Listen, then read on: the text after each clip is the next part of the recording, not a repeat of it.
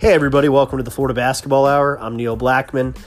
Today, Eric Fawcett from GatorCountry.com and I will join me. We will talk Florida, Nevada. We will talk brackets. We will break down the game Thursday night in Iowa as comprehensively as we can for you. The Gators making their third consecutive NCAA tournament appearance, joining Kentucky as the only SEC programs to do that. It's Florida's eighth NCAA tournament appearance this decade. And Mike White becomes the first coach in Florida history to qualify for the NCAA tournament 3 times in his first 4 years at the school.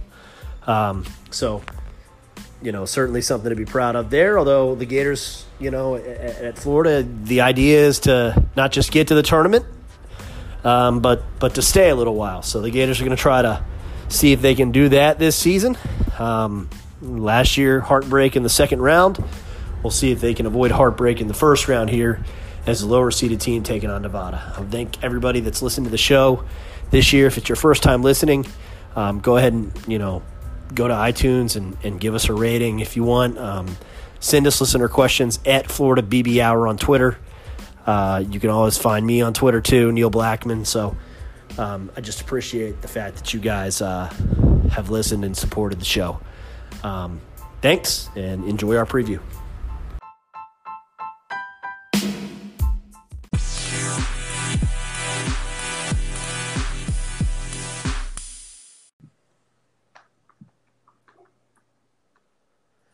Hey, everybody, it's me, Neil Blackman. I'm with Eric Fawcett, GatorCountry.com. We are going to talk about Florida being invited to the NCAA tournament. Basically, the last bubble team announced. Not basically, they were the last bubble team announced, which was somewhat horrifying there for a minute. But they're in. They're going to go to Des Moines, Iowa, and they will play the Nevada Wolfpack. Eric Musselman's transfer university, who won a lot of basketball games, didn't they, Eric? Your initial thoughts on the matchup? I mean, they did win a lot of basketball games, but probably not as many as a lot of people expected.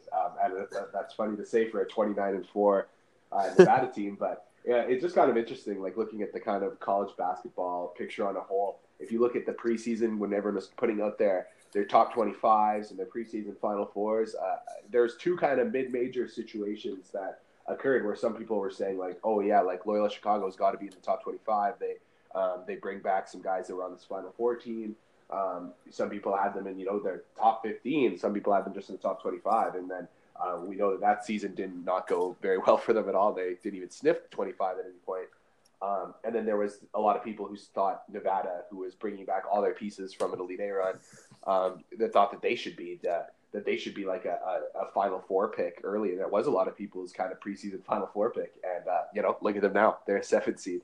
So I would say the one thing that can be taken from that is, they probably have more talent than your average 7th seed, I would say.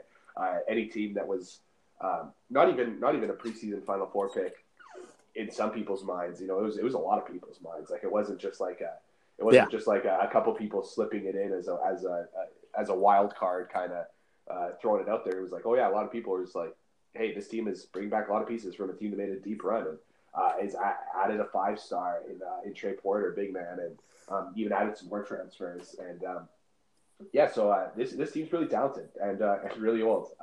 Obviously, they have a lot of seniors that are transfer seniors, and as a couple people have pointed out this year, their starting lineup is an older average starting lineup than the Phoenix Suns.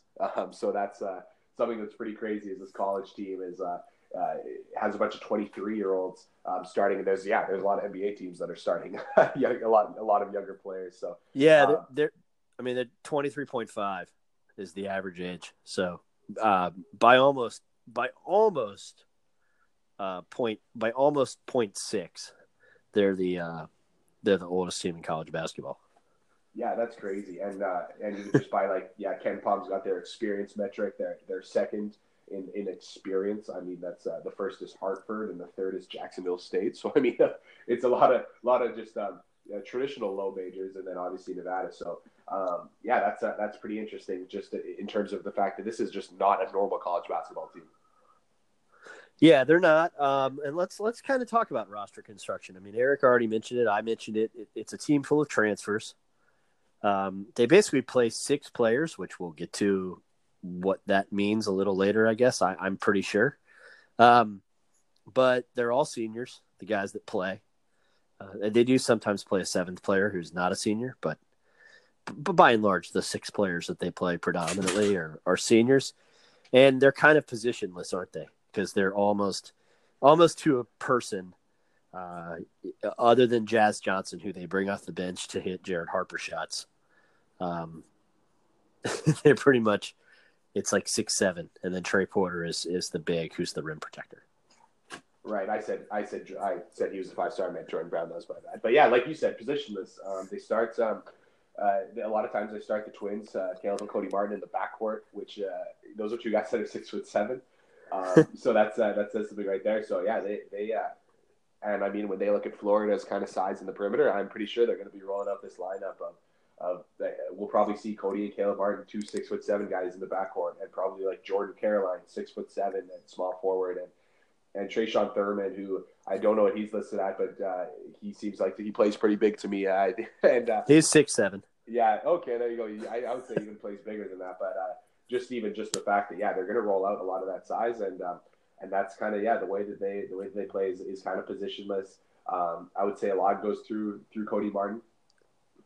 Is definitely kind of the primary ball handler to me, but especially kind of from a defensive standpoint, they're just going to switch everything, and this is something Neil's going to talk about a little more. But defensively, they're just going to switch everything. They're going to probably keep 1 foot close to the paint, everyone on the floor, and they'll force you to shoot 3-point shots because they just want to use that length to keep you away from the hoop. Yeah, let's start with defense. I mean, that's kind of one of the things I was going to talk about, and Eric brought it up. I mean they're hard to play against defensively. It's I think they're in the 30s. I didn't look at I didn't write down the specific number. I looked at it, but they're in the 30s in KenPom defensive efficiency. So, we're talking about a high level defensive basketball team. They do switch everything, and because they're positionless and because they're all 6'7", pretty much, that makes it really complicated because they'll force 3-point shots, which is fine if you can make 3-point shots. Except the problem is that you kind of see an example of this like when Villanova plays, is when you can switch everything, you can kind of prevent open 3-pointers, right? Because you don't have to rotate defensively as much. So I think that's kind of one advantage to it. And the other thing is, you can set a lot of off-ball screens to make the switching harder to execute, but because they're all the same size, that also complicates it a little bit. Now, I don't want to get too much into that because Eric's going to talk about some of the offensive stuff in this game, but I think, that's one thing that's complicated about it. Anyway, but the point being, if you have guys that can guard as many positions as Nevada has, then it's ideal for these switching defenses. It's one of the reasons that when Florida switches a lot, that's kind of what Florida wants to do, identity-wise, defensively a lot, I think, Eric. And it's been harder until they get more wings on campus, which next year I think Florida will be more successful in that, which is kind of a funny thing to say since Florida's so good defensively anyway. But just from a personnel standpoint, we've talked a lot this season about how Kavarius Hayes kind of cleans up some of the personnel deficiencies because he's so elite defensively. Nevada's not really like that. I don't think there's one guy that stands out necessarily as a super elite defender. Cody Martin averages a steal and a half a game, that's pretty good. But the Martin twins aren't the quickest. So, they have the size, they have the length, but sometimes you can get around them. The problem is, and this is one of the keys to the game maybe, is that Florida doesn't really have those types of guys that can conquer those guys. In terms of their roster construction, we'll get into that a little more, but I wanted to let Eric kind of chime in on what Nevada does defensively other than stuff that I mentioned. Yeah, you mentioned something that I think is really important, and that's that these Martin twins are not that athletic. They're big, but they're not really quick moving their feet side to side. And I am going to go and say it. I do think that this team is not very good defensively, and I know that their number is 33rd in KenPom, and I know that it's an adjusted number, so it does, factor in for their competition. But I do think that these KenPom numbers can be inflated by these teams that play in kind of the like second tier leagues, like the American a couple years ago and the Atlantic 10 in the Mountain West. Just because, I watch them play, and I just don't think they're great defensively. And one thing, too, that I'm still a little bitter about is when Nevada Love was at an all-time high last year, everyone's just like, oh, yeah, like they're just like an NBA team. They just switch everything, and it's awesome. And you know, like they were like 130th in KenPom last year in defense. And I feel like switching unnecessarily is just like people just look like, oh, versatility. And I think people kind of look at versatility and they think that they kind of use it synonymously with quality. And just because you've got versatile defensive players does not mean you necessarily have elite defensive players. So, they can kind of get beaten by guys who can go one-on-one. That was something just this morning I watched. So one thing that was just kind of weird about Nevada is that they lost twice to San Diego State. And that's out of their 4 losses. Yeah, 2 of them were to San Diego State. It was, not a great basketball team, not a tournament team. So I was pretty intrigued by that. So watching that, like you can turn the corner on the Martin twins if you've got speed. Like I think that it's something that if Kayvon Allen is kind of locked in and has that desire to get his shoulder kind of into the body of Martin and get that first kind of step turning the corner, I think he can get by him. And Jalen Hudson, who, I mean, I say this with a little bit of hesitancy as he's kicked the ball around a bit trying to drive the basketball the last few games. But he's someone who should be able to get by the Martin twins. And also, fun note, Jalen Hudson also played AAU basketball with both of the Martin twins, something I learned yesterday. I didn't know that. But he played AAU with those 2 guys, for those who didn't know. So, so I do think they're a little bit vulnerable to just kind of the fact that they do have these kind of slower guys. I just know that Florida's not the best team at scoring in isolation and scoring off the dribble. So that doesn't perfectly fit into Florida's kind of deficiencies / strengths.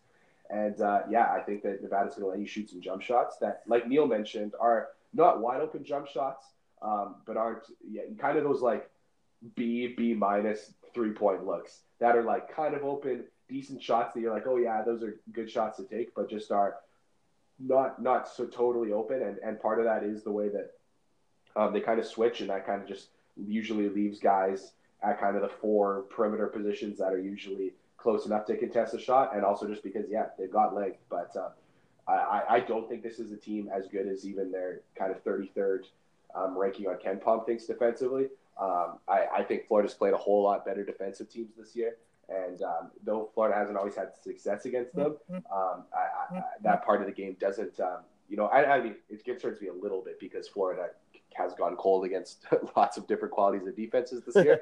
But this is a Nevada team that if they're winning basketball games, if they're going deep in the tournament, it's their offense. It's not the defense.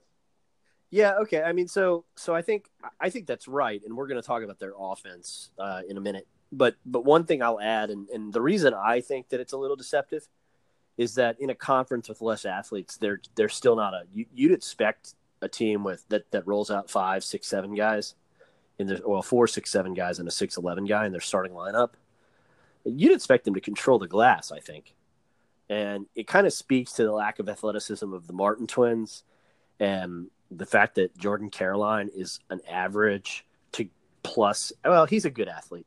Jordan Caroline is probably – we're going to talk about him, I'm sure, more. But the rest of that team, they're not a very good defensive rebounding team. They're 238th in defensive rebounding.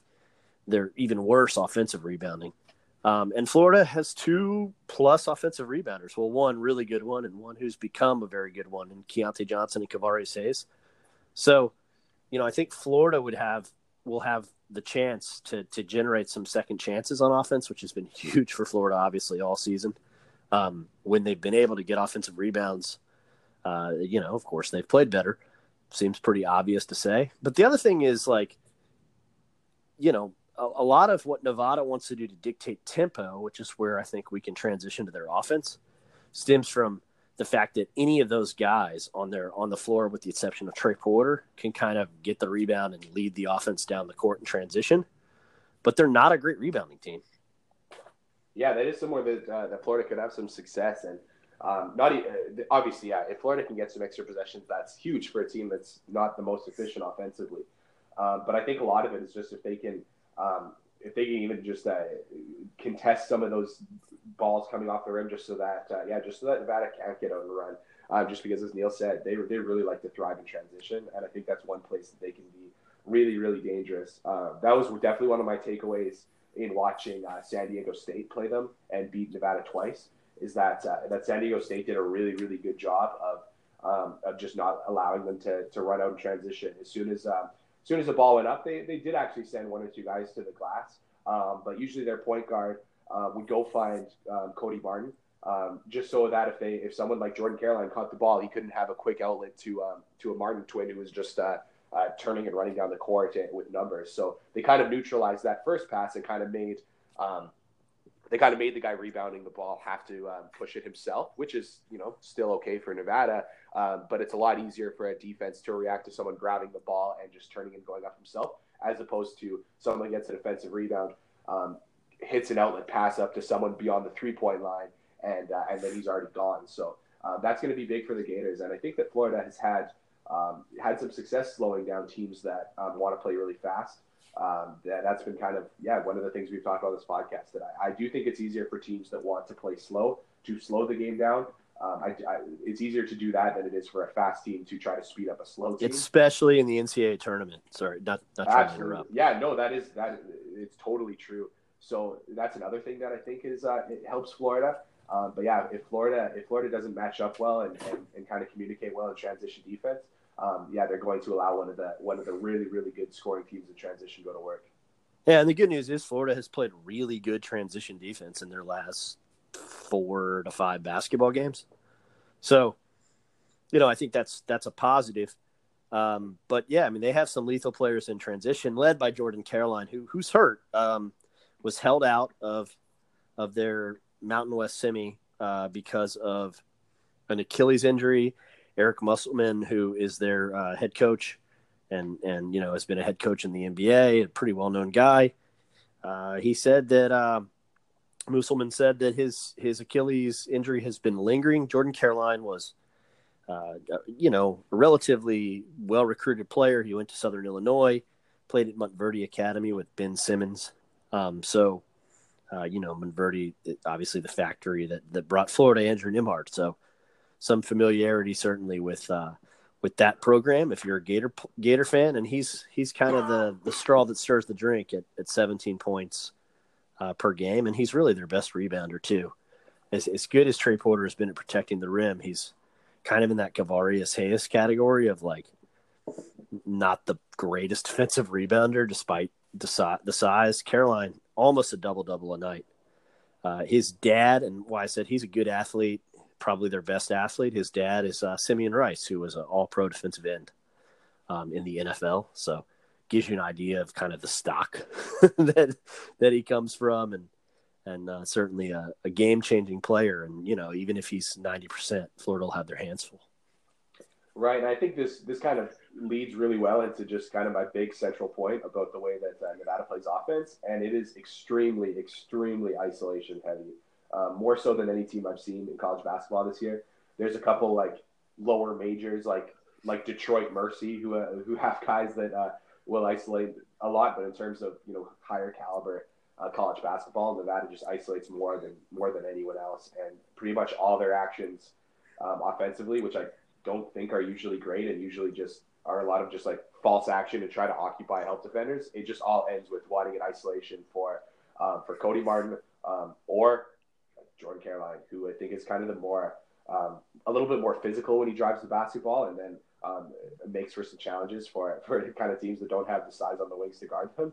And for even Florida, Trayshawn Thurman, even Trayshawn Thurman is a guy who can kind of break you down off the dribble. Right. They're comfortable with him facing you up and doing that. So it's a great point. Yeah, and they'll use him in the post too, Thurman. So, and that's the thing too, is they'll actually post up a lot too, just because like they want one-on-one matchups versus kind of smaller players, and whether it's the wing or the perimeter, and that is, the wing or inside. And that's one thing that is kind of interesting / concerning for the Gators is when they've got multiple 6'7" guys that are looking to post up smaller guards or drive smaller guards off the perimeter. There's going to be some challenges for Kayvon Allen and some challenges for Noah Locke when he's on the floor, and some challenges for Andrew Nembhard. And so I'm really interested to see how Florida guards just this like isolations because a lot of them are going to come from the top, and I wonder if Florida's going to use kind of that switching kind of matchup-y zone where Andrew Nembhard kind of stays in the top a lot of the time. If they do that and just make Andrew Nembhard guard tons of, Cody Martin isolations, or if they're going to just try to, play a little bit more without switching and stay on their mat, but that might require Noah Locke or someone like that, or Jalen Hudson having to guard one-on-one. And I'm just really interested to see what they do with that. Yeah, me too.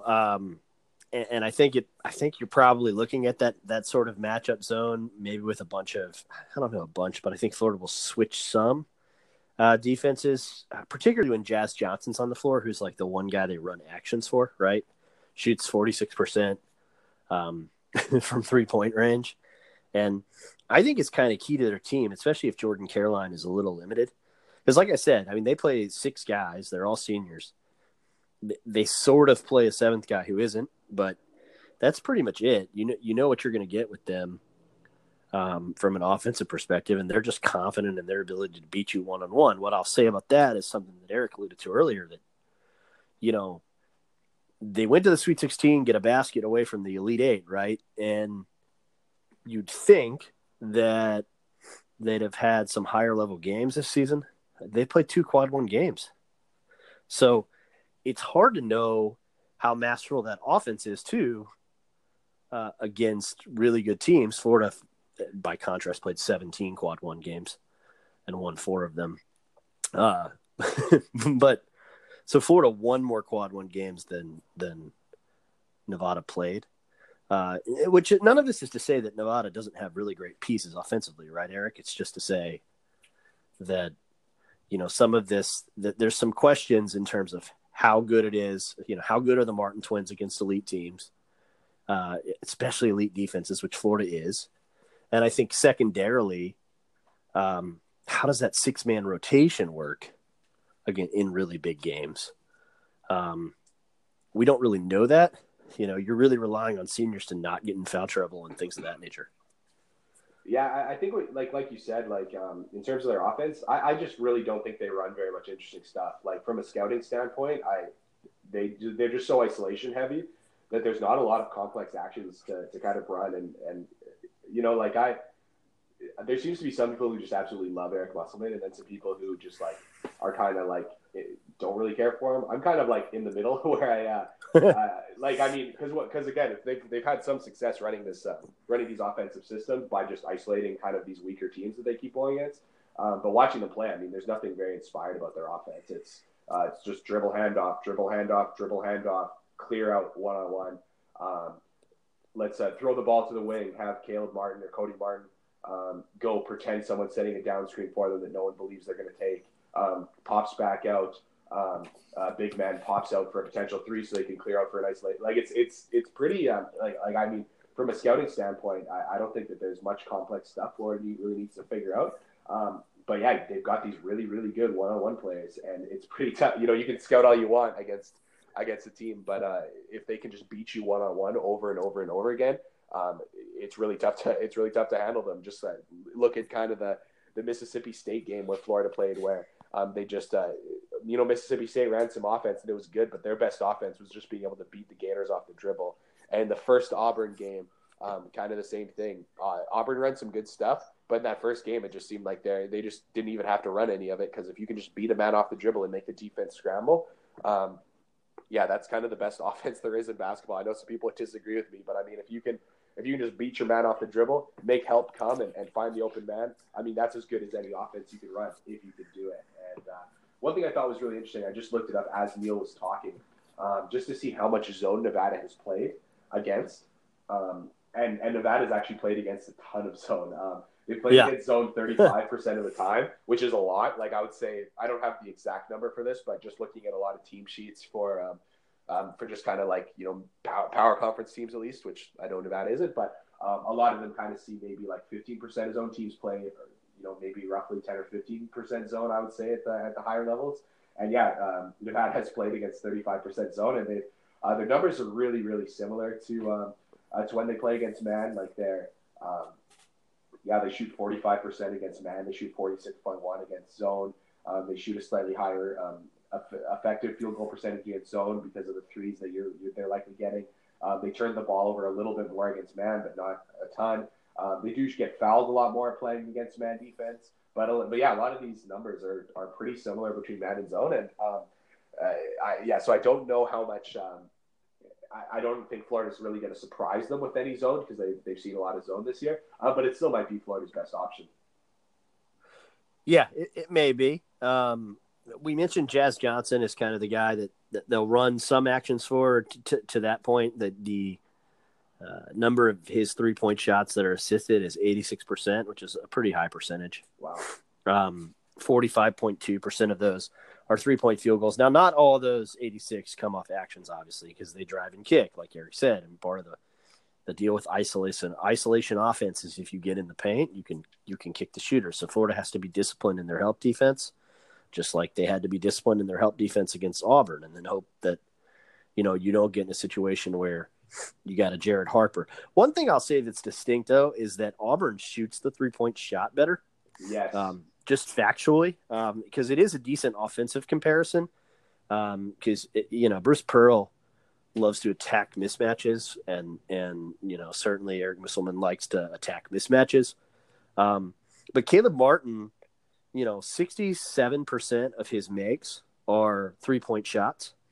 Or I'm sorry, 67% of his shots taken are 3-point shots. So 2 out of 3 times he shoots, it's a 3-pointer.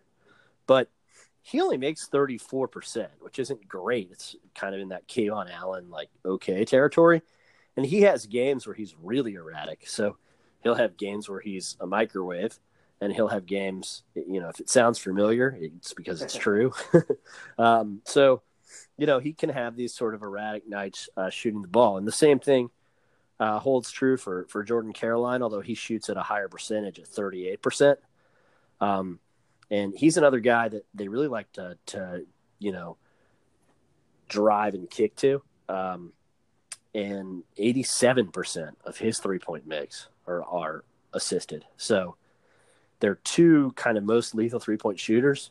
It's usually drive and kick for Caroline, and then actions that they run for Jazz Johnson. But those are really the two main guys. Their best player at the rim, at least according to Hoop Math, we mentioned, is Trayshawn Thurman, 71% field goal percentage at the rim, which is pretty good for a guy that'll face you up, that can face you up and drive you. Kind of a difficult matchup for Kavarius Hayes if they post him, I think, just because from what I've seen, Thurman is a little bit, his ability to drive is a little different than what Kavarius has faced, but he's certainly not going to, be any quicker than Kavarius is as a defensive player. So maybe there's some merit to that. Yeah, I'm really interested to see, once again, to see just what kind of defense Florida plays with, and just to see if they might allow for Kavarius Hayes to switch out and guard some of these isolations, or if they try to switch out and have a smaller player guard on the perimeter so that they can keep Kavarius Hayes closer to the rim as a shot blocker. You go on film and watch a whole lot of Nevada isolations this year and see how they space it out and kind of see how you want to handle it. But the Jazz Johnson, he's a really interesting player. He's kind of the one player that also doesn't have plus size on their team. He's a small guard, and I really, really like him. But I do wonder, too, to see if Florida tries to attack him a little bit on the defensive end. Not because he's a particularly bad defensive player. I think he moves his feet pretty well. Andrew Nembhard's going to have a lot of size on him and just should be able to pass over the top for him. And one of the things that I thought Florida has done, I know I'm definitely circling back to Nevada's defense here, but I was just looking at kind of some. No, it's important because we haven't talked too much about Florida attacking Nevada. Okay. We've just said that we kind of feel like they can be a little limited, or that maybe their defense is deceptively or inflated. You're right, and I'm just my mind's just coming alive looking at these synergy analytic pages of Nevada. So, it's interesting to watch some of the something Florida did a little bit earlier in the year. They did really well against West Virginia, which obviously West Virginia wasn't that good. But just kind of to attack the kind of switching defense, they did these things that a lot of kind of schematic people in basketball call a wedge screen. And what that is like when you kind of start kind of a box formation with the 4 players that don't have the basketball, and then you kind of you set this like series of multiple screens to kind of like mess up the switching defense. But what you're essentially doing is setting 2 different screens for the player who's then going to go screen the basketball. So it's this really congested box of screens kind of near the free throw line to free up who's then going to screen for Andrew Nembhard. And that kind of really can mess with teams that are switching defenses, because by making them switch so many screens that aren't on the ball, you can kind of make them you can kind of confuse them as to who's in a help side position. And they did it really well against West Virginia, where they did these wedge screens. Kavarius Hayes would go set a ball screen, Andrew Nembhard would come off it, and West Virginia was confused as to whose responsibility was to be in help side, because they had just rapidly switched like 3 ball screens in 2 seconds. And there's things like that I think you can do to attack switching defenses that are pretty interesting, and that's going to be something I watch for. But yeah, like Neil mentioned before, attacking switching defenses can be a little bit tougher, because a lot of your actions are screen for this guy to get this guy loose, and if you set a screen and they just switch it, it very much changes your set. So I think that'll be kind of one of the biggest things Mike White has to figure out. So yeah, I would agree with that, and I think that one thing you can do is, if you have post with quicker feet, you can sometimes attack them in the post, even though, especially because they are just 6'7". So Florida, even if they play Isaiah Stokes a little bit, just to have a wrinkle where they can attack the post. And the other guy is obviously Keontae Johnson. I mean, this is why wings are so important in the game right now, right, Eric? I mean, Totally. You get a guy that, anywhere from 6'5" to 6'8", and somebody that can come off ball screens and weak side actions and just attack screens, attack switches. So yeah, I mean, Keontae is kind of a guy who can exploit some of what they do. He's a little bit switch proof, even with bigger guys on him, because of his quickness. Yeah, that's a great point. I'm still reminded of the game against LSU, both games against LSU, where he was just really attacking, like Skylar Mays off the dribble, a really good defender. And then he was had Naz Reid for a lot of the game, the fact that he get by him. I know Naz Reid is a big man, but like he moves his feet well, and he's strong. So for Keontae Johnson to be able to take it into him and still be able to kind of turn a corner and finish, those were impressive takes. And I think he'll be able to do that against the Martin twin or a Jordan Caroline. And that does make him probably one of the most important offensive players in this game. And he's kind of the one that kind of matches the physical profile of this game that's really wing heavy, except I think Keontae Johnson is much more athletic than the Martin twins, and I think a step more athletic than Jordan Caroline. So if he can be a guy who can attack those players in the half court, that might be what Florida needs, because we'll see what we get from Kayvon Allen and Jalen Hudson, but kind of those guys are a little tougher to just kind of think like, okay, this is how Florida's going to use them within the scheme of their offense, just because of the nature of the players they are. Whereas it's a lot easier to look at Keontae Johnson, who's, I would say, a more consistent player, and just say like, yeah, this is kind of how they can use him. Right. Yeah. No. All excellent points. A couple other statistical numbers I wanted to kind of throw out to people, just for fun. Florida is 326 in luck. So hopefully some things start bouncing their way compared to Nevada, who is 85th in that metric. Florida's 346 in tempo versus a Nevada team that really likes to get out and go fast. So I was curious as to how Nevada had done against teams that play slower. And what I determined was they had 7 games against teams that are 200 or worse in tempo, meaning, 200 or slower towards the Florida metric. I shouldn't say worse. It's just a rate of speed. And San Diego State, we already mentioned they were 1-2 against San Diego State, who's 228th in tempo. So plays, markedly faster than the Gators do, and was 2-1. They did beat Air Force, who plays really slow but doesn't have anywhere near the athletes that Florida has even. It's weird to talk about Florida as being like plus in the athlete category, but it's Air Force. So One magic number that's really fascinating to me, I'm always interested in these sorts of things, is the magic number being 72. That Nevada's 2-3 in games when they don't score 72 or more points. They did score 72 in one of their quad one games against Arizona State, which they won with a huge second half comeback. Nevada's a really good second half team. I think part of that is like being old, and part of that is that when you play the type of offense they play, it really puts pressure on a defense for 40 minutes, which is one argument for like Eric Musselman fans, right? Is that, you kind of attack mismatches for 40 minutes and eventually the dam breaks. But yeah, so not the greatest team when you can control tempo, which interestingly is kind of been a strength for Florida this season, hasn't it? It really has, and that's something that people should be encouraged by. And I mean, I know a lot of people are not really stoked with this match for Florida. And I mean, hey, when it's a 7-10 game, the 7 should have a bit of an advantage, right? I do think that a lot of these things kind of go in Florida's favor. Just Florida, not a great offensive team, but the way that Nevada kind of plays defense, I think gives Florida a chance. And though I would say Nevada's offense is very unique just because of how much isolation they run with the personnel they run, Florida really hasn't seen anything like it. I do think that there's a chance that that Florida's kind of able to really stack up and do well against that. And then you added what Neil said.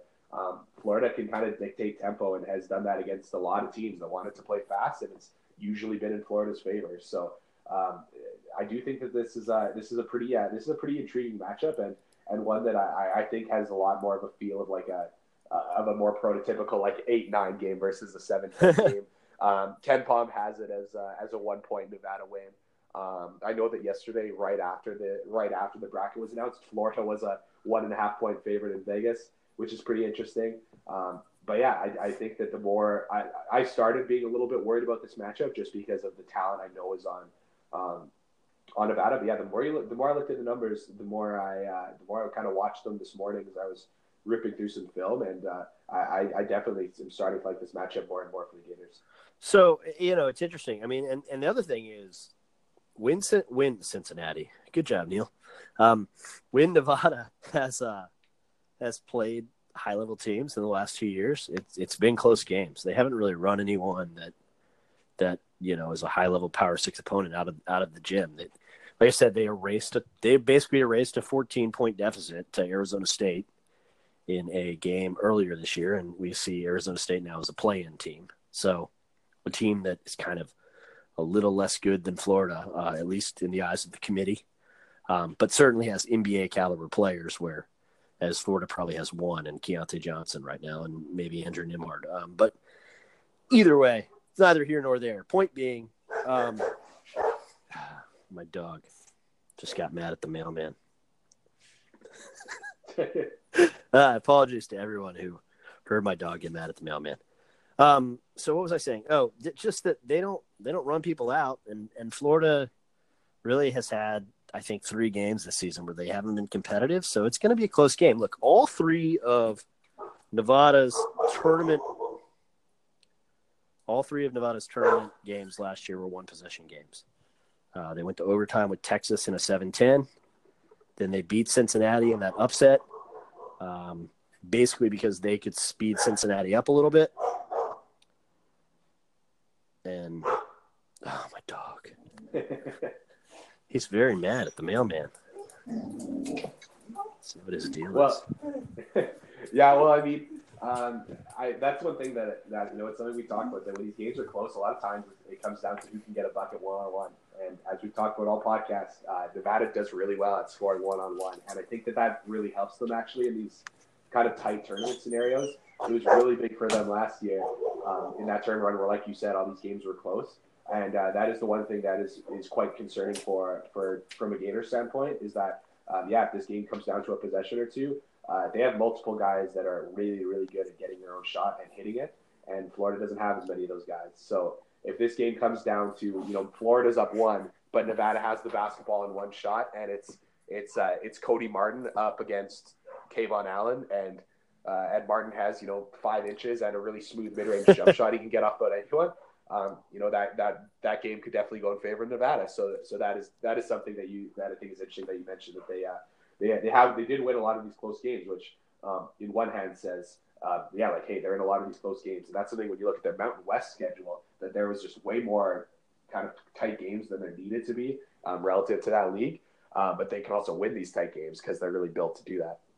The last thing I wanted to mention is that a couple things just from the trend line, thanks to Haslametrics, is that Nevada tends to do worse when they play teams that are good at 3-point defense, which, I mean, you'd expect for a team that really relies efficiency-wise. They do take a large volume of 3-point shots, even though they're not tremendous at hitting them because they have some erratic shooters. They do draw fouls at a pretty high rate, but that can be deceptive because of the league that they play in.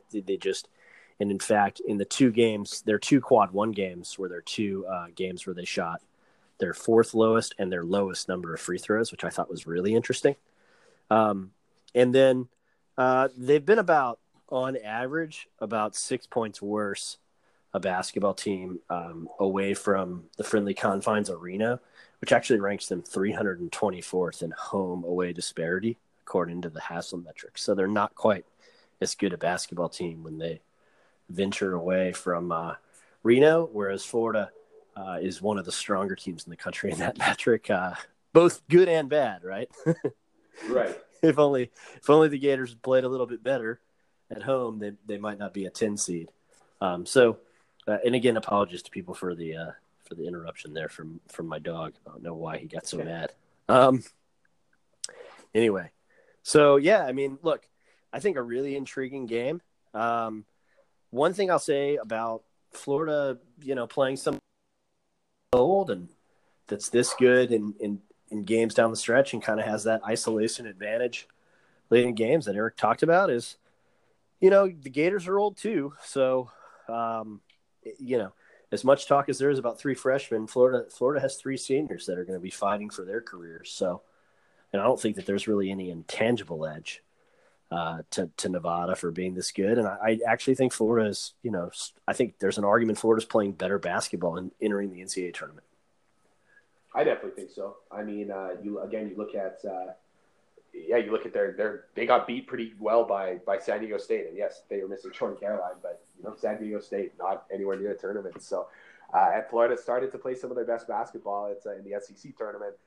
Even though they turned the ball over way too much against Auburn. But I would say that it was probably a little bit encouraging, the fact that Auburn went out and just dominated the finals against Tennessee after Florida played really badly and was still within a possession. So, you mentioned just kind of some of the intangible-y kind of things. I mean, obviously in Des Moines, I would say that's about as neutral of a site as you could get between Florida and Nevada.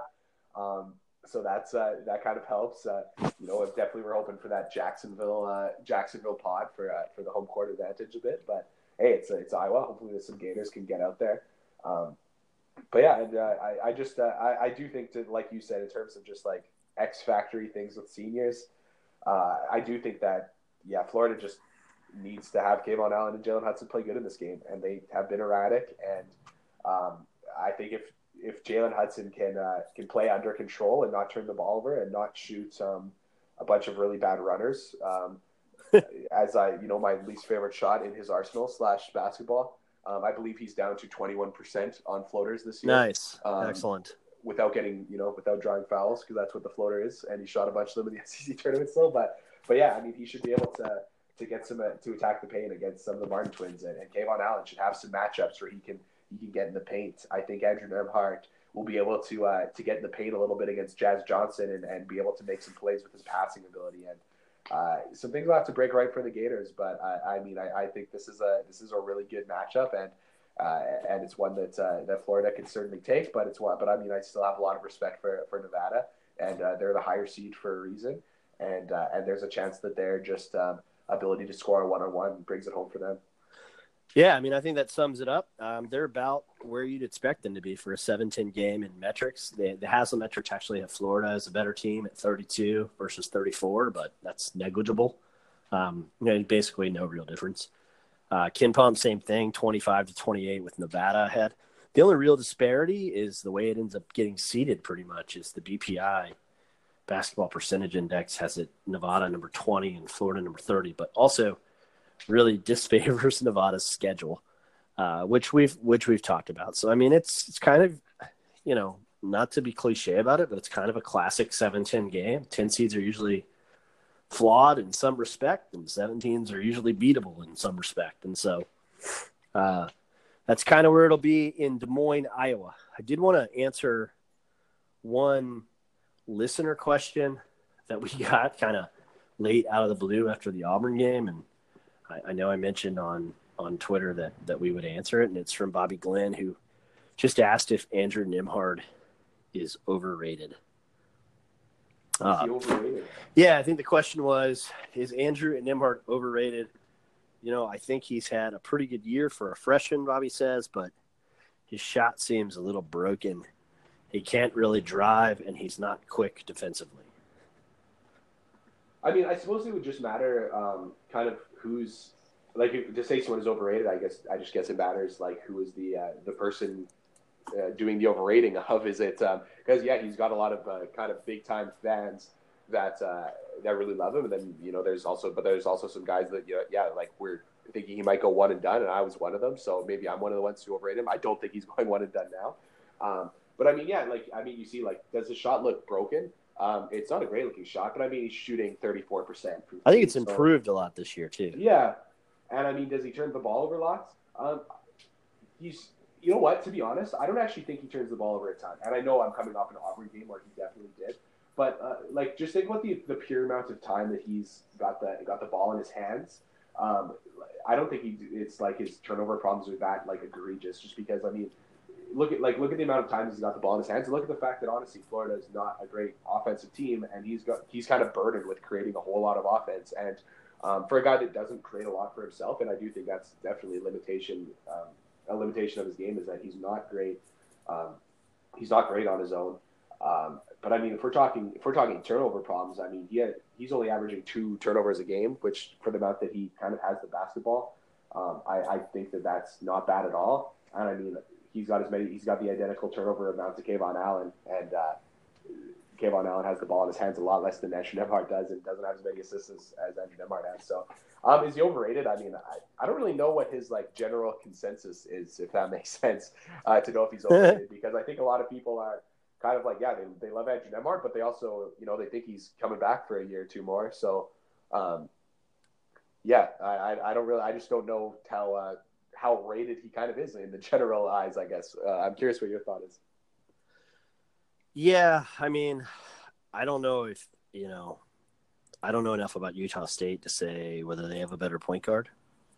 So I'd say for the game that's about to be played, there's an argument he's the best point guard that they're going to have seen.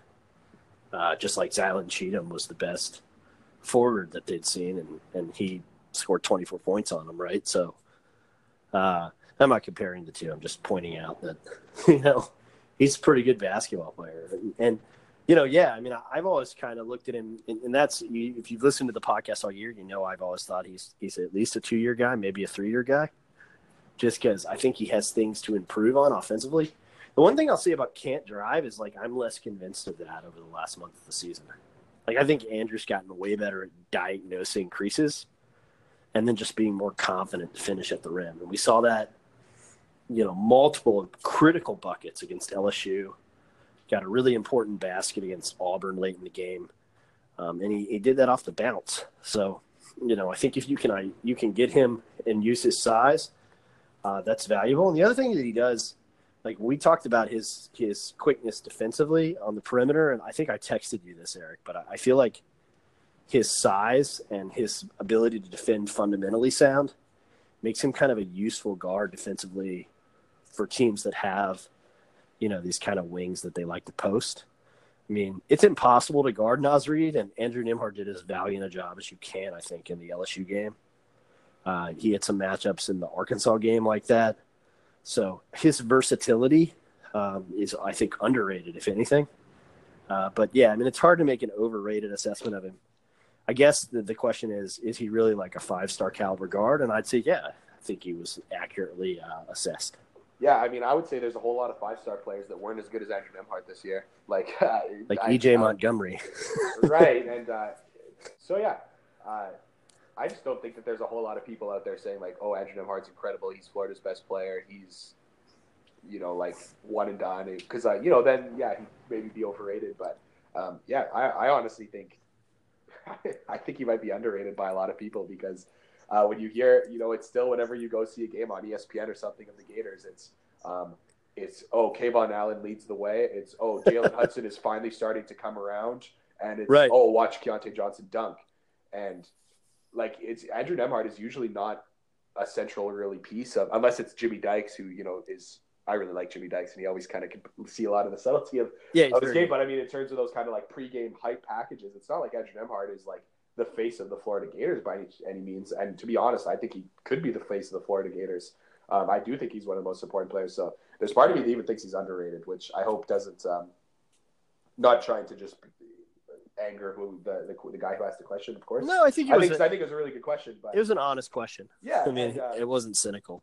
Right. Oh, I didn't think so. But, that's why we're answering it on air.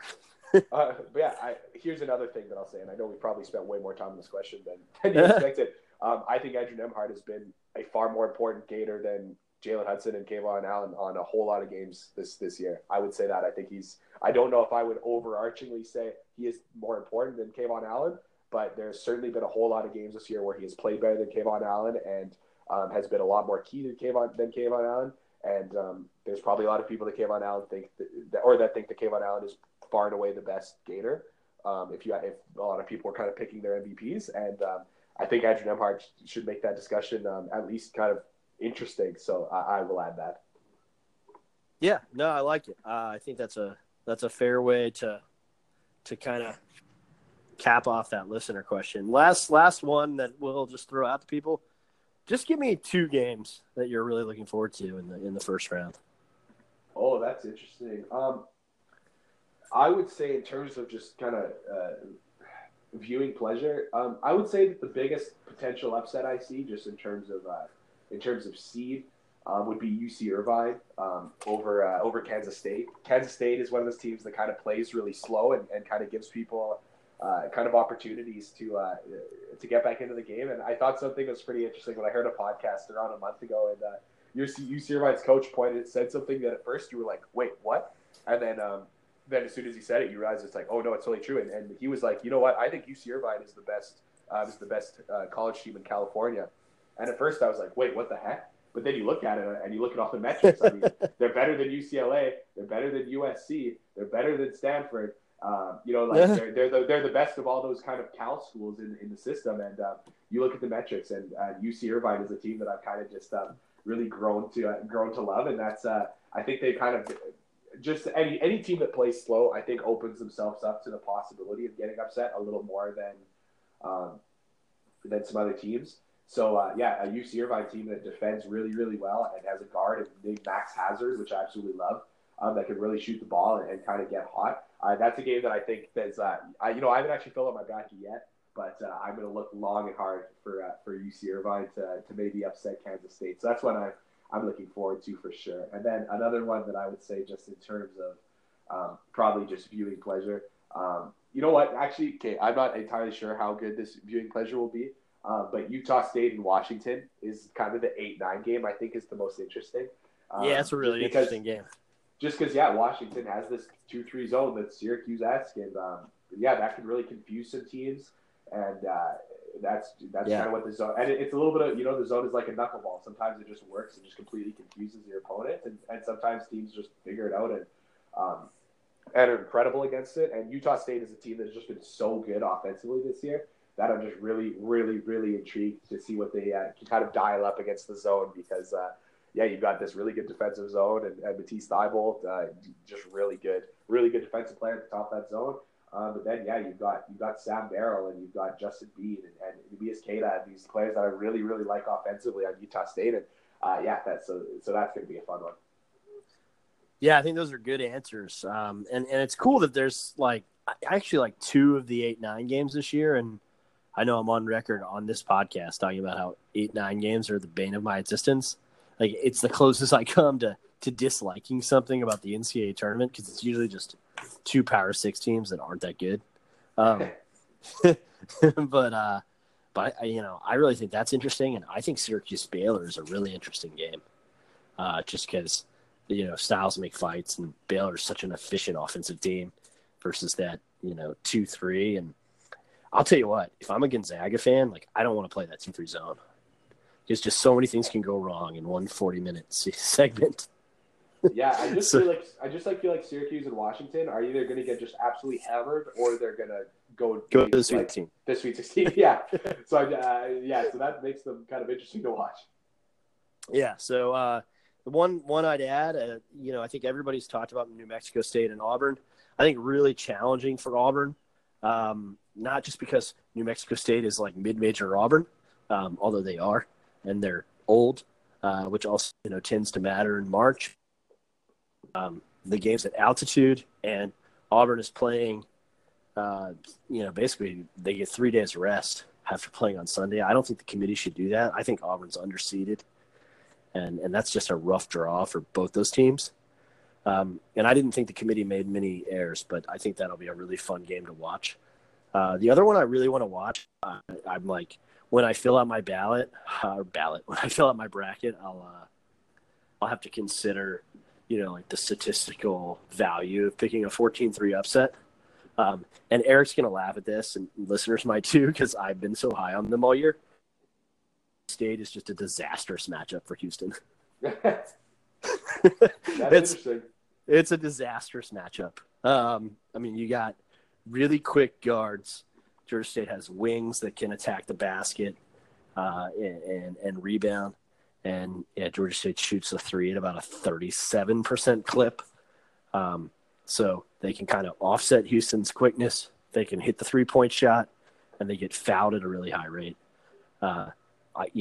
14 seeds seem kind of unkind to a program that's been to the NCAA tournament 7 of the last 9 years, but I guess that's what you get when you play in that league. And to be fair, Georgia State has come close to beating Power 6 teams all season and hasn't done it. So maybe I'm a little too high on Ron Hunter's chair, and I just want him to Ron Hunter, and I just want him to fall out of his chair again. But yeah.